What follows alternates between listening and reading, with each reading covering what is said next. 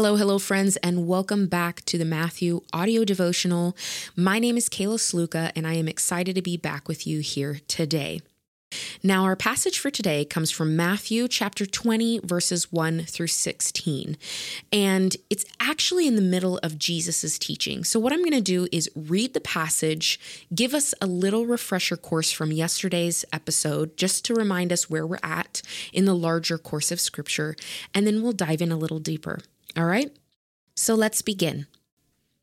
Starting in chapter 1. For the kingdom of heaven is like the landowner who went out early one morning to hire workers for his vineyard.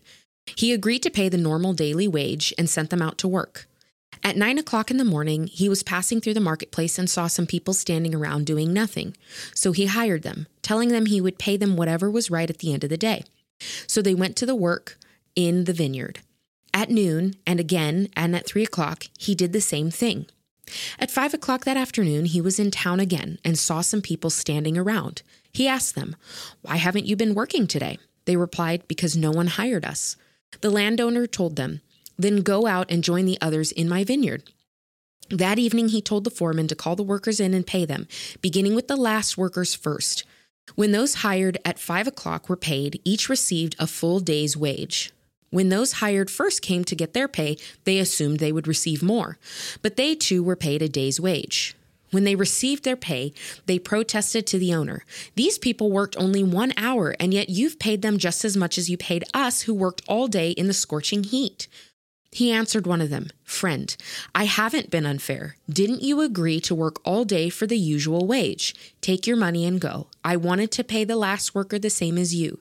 Is it against the law for me to do what I want with my money? Should you be jealous because I am kind to others? So those who are last now will be first, and those who are first will be last." Let's just get a quick reminder of where we're at in Scripture. Now, this parable is actually coming in the middle of some of Jesus's other teaching. It begins with the parable of the rich young ruler. If you'll remember, he came and he asked Jesus how or what he needed to do to be saved, to have eternal life. And Jesus, walks him through a few things. And at the end, he says, "Sell all of your possessions to the poor, or give the money to the poor, and come follow me." And he went away sad because he had many possessions. And then in that moment, the disciples are questioning him about what is going on with this interaction with him and the rich young ruler. And he says it's very difficult for a rich man to enter the kingdom of heaven. And his disciples are kind of like, well, this feels like it might be impossible for anybody to enter the kingdom of heaven. And this is where Jesus has that famous line, "With men, this is impossible. With God, all things are possible." So this is where we're landing in Scripture. Jesus is giving us another parable to back up his point from the situation, the interaction that he had with the rich young ruler. So in this passage, we have a landowner who has a vineyard, and he needs some work done. Now, this is culturally normal for him to go and look for workers. And I'm actually familiar with this because growing up on the border, there were some spots that generally people would congregate, and they would wait until somebody would come up who would have work and say, "Hey, I need 2 guys, I need 3 guys, I need this many people for this work and this pay," and they would agree and then get in the car and go work. So this is a fairly typical way that people would earn wages, especially this is generally something that would happen with people who might not have steady income, a sustainable way to make money, so they are waiting for the opportunity to be hired. So he comes early in the morning and he gets some workers, and then the landowner continues to do this. Early in the morning is probably 5 or 6 a.m. He did it again at 9, noon, 3, and 5. End of the workday is an hour later. That's what Scripture says, so around 6. And so he's hiring people for work in his vineyard all the way up until an hour before the end of the day. Now, at the end of the day comes and he tells the foreman to pay everybody. a day's wage, and everybody gets a day's wage. The last person who worked an hour got a day's wage, and the people who worked early in the morning also get a day's wage. And the people who got there first are frustrated because they've been there longer. And honestly, this passage always kind of bothers me because I so much identify with the workers that were first hired. And sometimes I'm like, you know what? They had a fair axe to grind here. They were there first, they worked all day, and they got paid the same amount as the people who were there at the end of the day. That doesn't seem fair. But when you get to the end of this parable, you can tell that there's something deeper going on that Jesus is trying to get across to his disciples, and then obviously us now as readers. So let's dig a little deeper and see what Jesus is trying to tell us. I've heard many great sermons on this passage, and honestly, there are a lot of amazing lessons here. But I want to offer a fresh perspective on the workers. As I was reading this passage, the Holy Spirit drew my attention to the workers, and I just want to share that fresh perspective that the Holy Spirit shared with me. I want to start with the workers who are hired at the end of the day.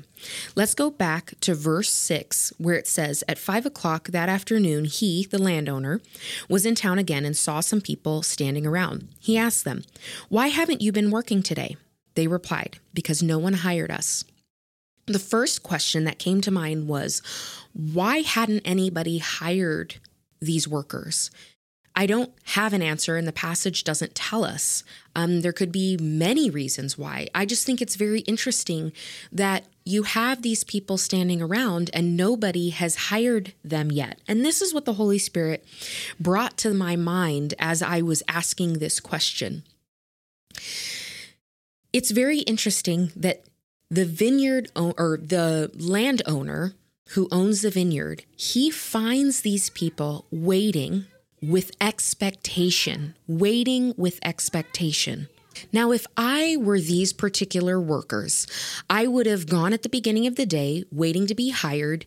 And after, the first few hours of not being hired, maybe once it hits 9:00 and I'm still not hired, I honestly probably would have gone home and figured, well, nobody's going to hire me. There's no work left, so I'm going to go home. And this is the first time, honestly, that I've noticed the faith of those last workers. They stayed all day waiting for work, even up to the final hour. Before the day is done, they stayed and they waited and waited with expectation to be hired. Now let's turn our attention to the workers that were hired at the beginning of the day. Like I said earlier, I've always related more to these workers because growing up, I was very much a goody two-shoes. That's what I was poked fun about most. I wasn't perfect. Just ask my mom. I had a lot of attitude, and her and my husband would probably say I still do. But I didn't necessarily like rules, but I was a rule follower. I liked being on time. I liked doing things the right way. I wanted the approval from those who were setting the rules. I didn't like falling outside those boundaries. I didn't want to disappoint my mom. I didn't want to disappoint people who were in authority over me. So I've always related to these workers because I think, you know what? If I had worked all day and then these workers come in an hour before finish and they get paid the same amount, I think they might have a legitimate axe to grind. But Jesus is speaking to something deeper here. So I must be missing something, right? I must be missing something in this passage if I'm getting frustrated by it. So that's when I like to push in a little further. The other thing that the Holy Spirit brought to my attention about the workers who were hired at the beginning of the day is in their mind, they had this concept that if you work more, you get more pay, which honestly makes a lot of sense. But as the landowner says to them, we already agreed on a day's wage. You said it was a fair day's wage. So The landowner is not pulling the wool over anybody's eyes. This was an agreed wage. And they had essentially said, well, I know we said that, but these people didn't work as much. So obviously we're going to get more now, right? Which, again, makes sense. But Jesus is pulling us in deeper. So the next question or thing that I began to ponder with the Holy Spirit was that at the end of this passage, the workers make it about equality or a perceived injustice, when really it was about generosity. In verse 13, the landowner answers one of them, "Friend, I haven't been unfair. Didn't you agree to work all day for the usual wage? Take your money and go. I wanted to pay this last worker the same as you. Is it against the law for me to do what I want with my money? Should you be jealous because I am kind to others?" In one of my favorite translations, the Holman Christian Standard Version, this is what it says. It says, "Don't I have the right to do what I want with my business? Are you jealous because I'm generous?" And let me tell you, that line is where the Holy Spirit really dug in with me. Are you jealous because I'm generous? And let me tell you, friends, there are and have been many times in my life that the answer to that question is a resounding yes. And that is because I have attached my identity to the things that I do, the amount I produce. My value is somehow linked with how many people's approval I gain.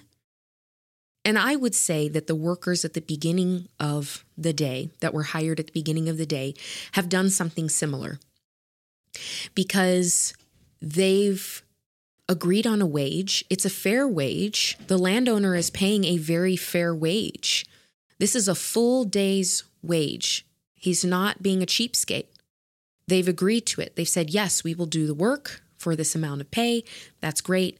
We have such a privilege of being hired first, of having the opportunity to work, to have an opportunity to have funds to support our families, right?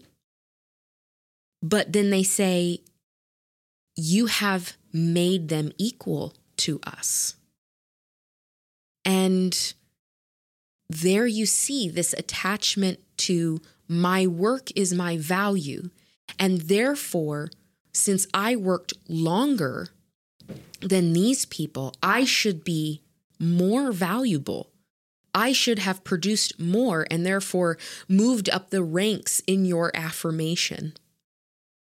And let me tell you, as someone who has father wounds that the Lord has worked on with me for a long time, I struggle with that in my relationship with God still to this day.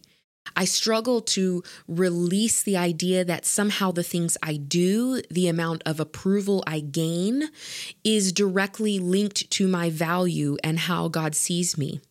And you have to remember, this passage is directly linked to his interaction with the rich young ruler. And his question is similar. Essentially, what do I have to do? What physical things do I have to do in order to gain enough value so that I may enter the kingdom of heaven, that I may enter into eternal life? Friends, our worth is not attached to how much we do or do not do. So I want to leave you with a couple of potentially challenging questions. But how do you rejoice when you see others succeeding? How do you react when someone is a recipient of grace and generosity? When we know that our identity is in Christ, and like these workers at the beginning of the day, when we know that we will get our fair wage, we are already promised to be taken care of at the end of the day. There is no need to compare successes or generosity to each other. I encourage us to rejoice with those who receive God's generosity. Let's pray. God, we thank you for this day. We thank you for speaking to us. Thank you for your generosity. Help us to rejoice with others when they receive your generosity as well. We love you. In Jesus' name, amen. Have a great day.